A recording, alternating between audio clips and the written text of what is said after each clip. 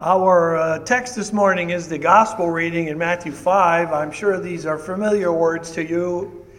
The second verse I'm going to remind you of. He opened his mouth and taught them, saying, "Blessed are the poor in spirit, for theirs is the kingdom of heaven." And this is our text. In the name of our Father, and Son, and Holy Spirit. Amen.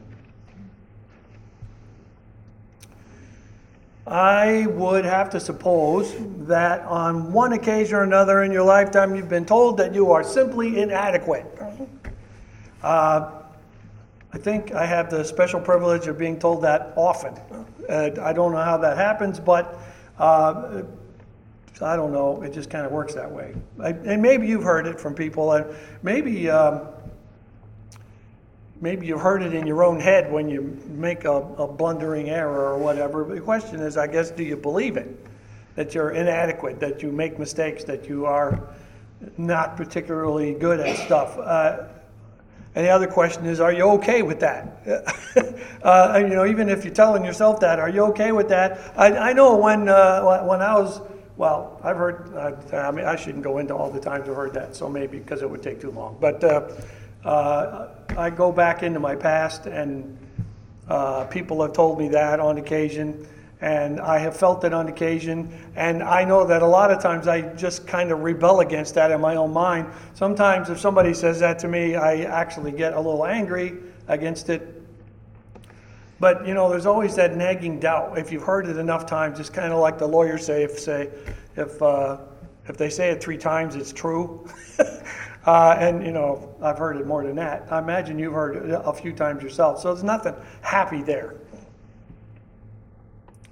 And yet that seems to be what we're hearing a little bit to this today. As Jesus gathered his disciples around him, they go up on this hill. It says mountain, but it doesn't make a lot of sense that they'd climb a mountain for this.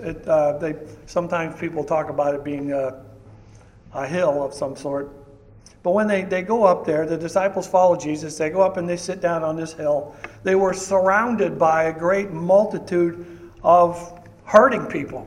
They were sick, they were poor, they were hungry, they were demon-possessed or whatever else, and there's a lot of them that had been following Jesus. And he brings his guys up on this hill. And often when we see this on TV or in a movie, we see Jesus talking to the multitude, but that's not really the case. If you heard what this says, he was only talking to his disciples that were sitting right there with him. But it's kind of like our own society. There's a lot of people in a big crowd like that are feeling inadequate. Maybe some of them even are inadequate. You get people that are out there in the world that are just not particularly helpful to anything. They're annoying when they're around. They're useless to the world. You know what I'm talking about.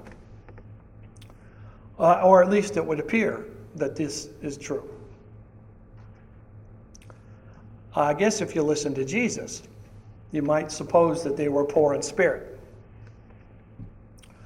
But Jesus said that they're blessed. That the kingdom of heaven is theirs somehow. Now, he can say things like this, but all it does, I don't know if you can put yourself in the shoes of the folks that were sitting right with him. I think in my own head I would be saying, so how can poor in spirit be a blessing? Because that doesn't sound like a blessing. It's like when somebody yells at you and says you're useless and they mean it as a blessing. That doesn't make a lot of sense to us walking around in the world, and I have to suppose the disciples would have been a little confused about that.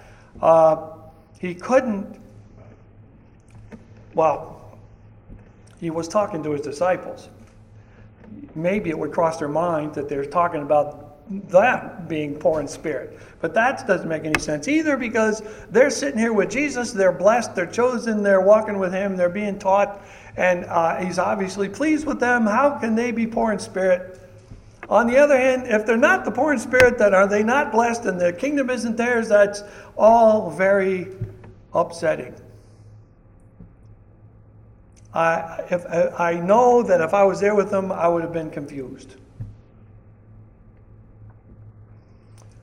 I'm sure you've heard plenty how it is, how it will be, if you will, when you stand before God.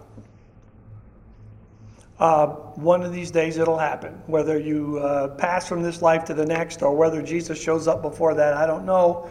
But when you show up, you will stand before God, and it's got to be a problem being a sinful human being when you stand in front of holiness. There's some precedent for that with Isaiah. He got there himself and was very upset, thought he was going to be destroyed. If you've never been called inadequate, if you've never been called useless or whatever, it certainly applies to that anyway. When you stand before God, you aren't going to have a leg to stand on. Sinners that you are. It's always a problem being a sinful human being when you stand before God. And if you think about that at all, then you might well suppose that he means you when he says poor in spirit.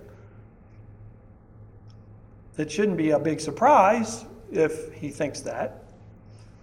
Now, there are some things you can do to check yourself to see if you're in a good track.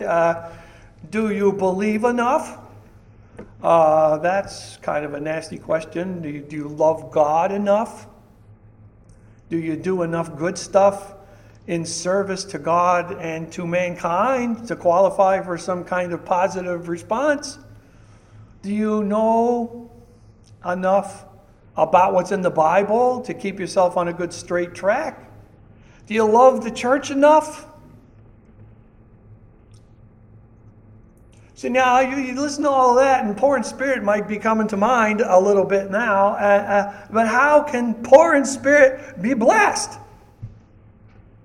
It seems kind of ridiculous to any thinking person to suppose that those two are connected. And today is maybe even worse reminder, because here we sit on All Saints' Day thinking about the saints that have preceded us. How can such sinners as we all are ever be called saints? It's hard to see that.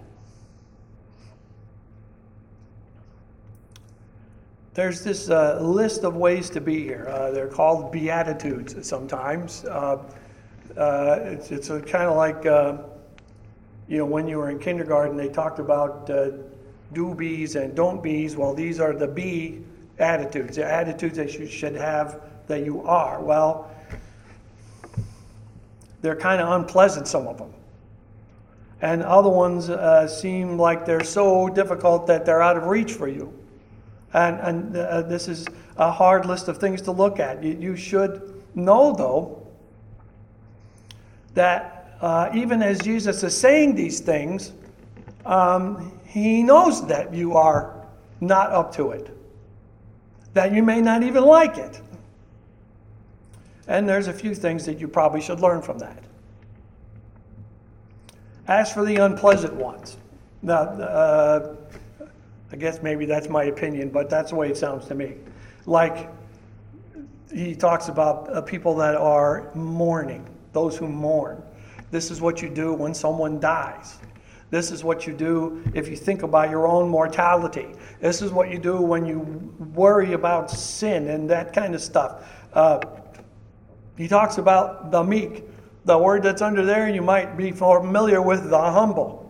And how do you get humble? Well, for one thing, none of us want to be humble because it looks like the world will walk right over our faces if we're humble. The only way we're going to be humble is if somebody humiliates us, and this is not a happy thing.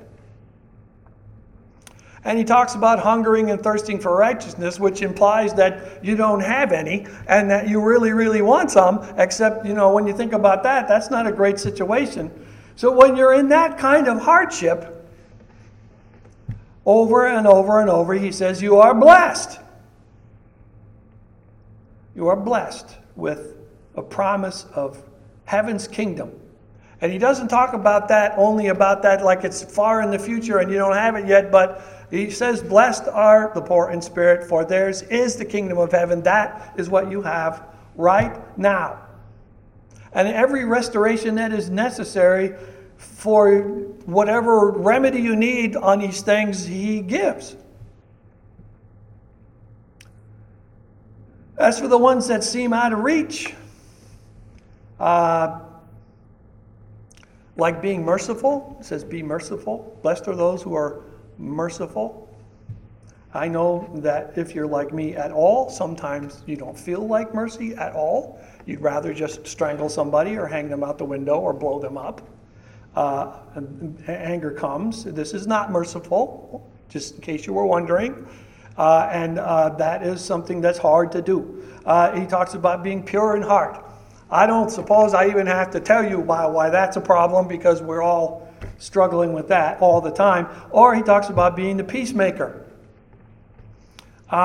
Sometimes that looks like it's impossible. Even if you want to do it, you have no idea how to do it. And being a peacemaker in any way is always particularly difficult. I think you need to remember again that Jesus is aware of this. You are not alone trying to do that stuff. What you lack, Christ forgives. Also, what you can't seem to do, he has granted you the Holy Spirit who lives right inside you, even right this minute, to empower you to do everything that has been planned by God for you to do, which seems miraculous and impossible in itself, but that's what he says. Those are promises. Promises of your Savior's own mouth. He is the one here talking today. As he walked on the earth, he was here. He was here for a purpose, and that is your salvation, and he was saying these things. He's the one who mourns your losses. He wept at Lazarus' tomb, and every time you hurt, he mourns. Every time one of his own dies, he mourns. He mourns with you and about you, even over your own sin and mortality. It's one of the reasons he was here. He's the one who humbled himself for you too. Because, the Son of God doesn't have to be humble. But he came into the world, he became a human being, a servant of all human beings, and he went to a cross, a gift to you in sacrifice and suffering and grace. And whatever righteousness you have lacked along the road, or even the times that it's going to happen some more as you look upon your future, the things that you know you cannot do, well, he will give you his own righteousness. You will have all the righteousness you need when you stand before his Father. That is a gift of his own life. He's also the peacemaker. So, when you are a sinner and you stand before God, that looks like an enemy standing in front of you, and it's terrifying because he is all-powerful and he is holy. But Jesus came to make peace between you and his Father. He took away your sins that obstruct the peace. He gives you his righteousness that makes you holy as you stand before him. Jesus is the peacemaker between you and your heavenly Father.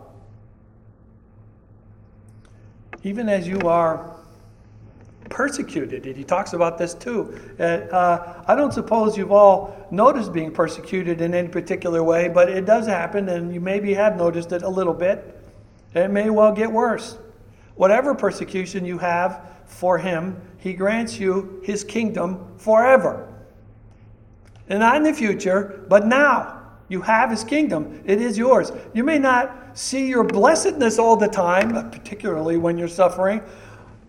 But if you are brought low for whatever reason, if you recognize your poverty of spirit, remember what Christ has done for you, what he has given you. And he has blessed you so graciously and so generously in all of these blessings that he grants you in this list of things that are so utterly difficult. He gives from his own flesh, from his own blood, and he grants you eternal salvation. So, blessedness is yours. Remember that when you suffer. The kingdom is yours. Remember that when somebody implies that it is not. The salvation in Christ is yours, and no one can ever take that from you. Just as we began, when you are resented, when you are reviled, when you are rejected, whether it's falsely on Jesus' part or whether you have those moments of poverty of spirit in your lifetime, and I'm sure you will have many. Jesus here says, rejoice. Your reward is great in heaven. Such as that is the gift to his saints. And as much as you probably suppose that you ain't one, he says you are. He makes you holy.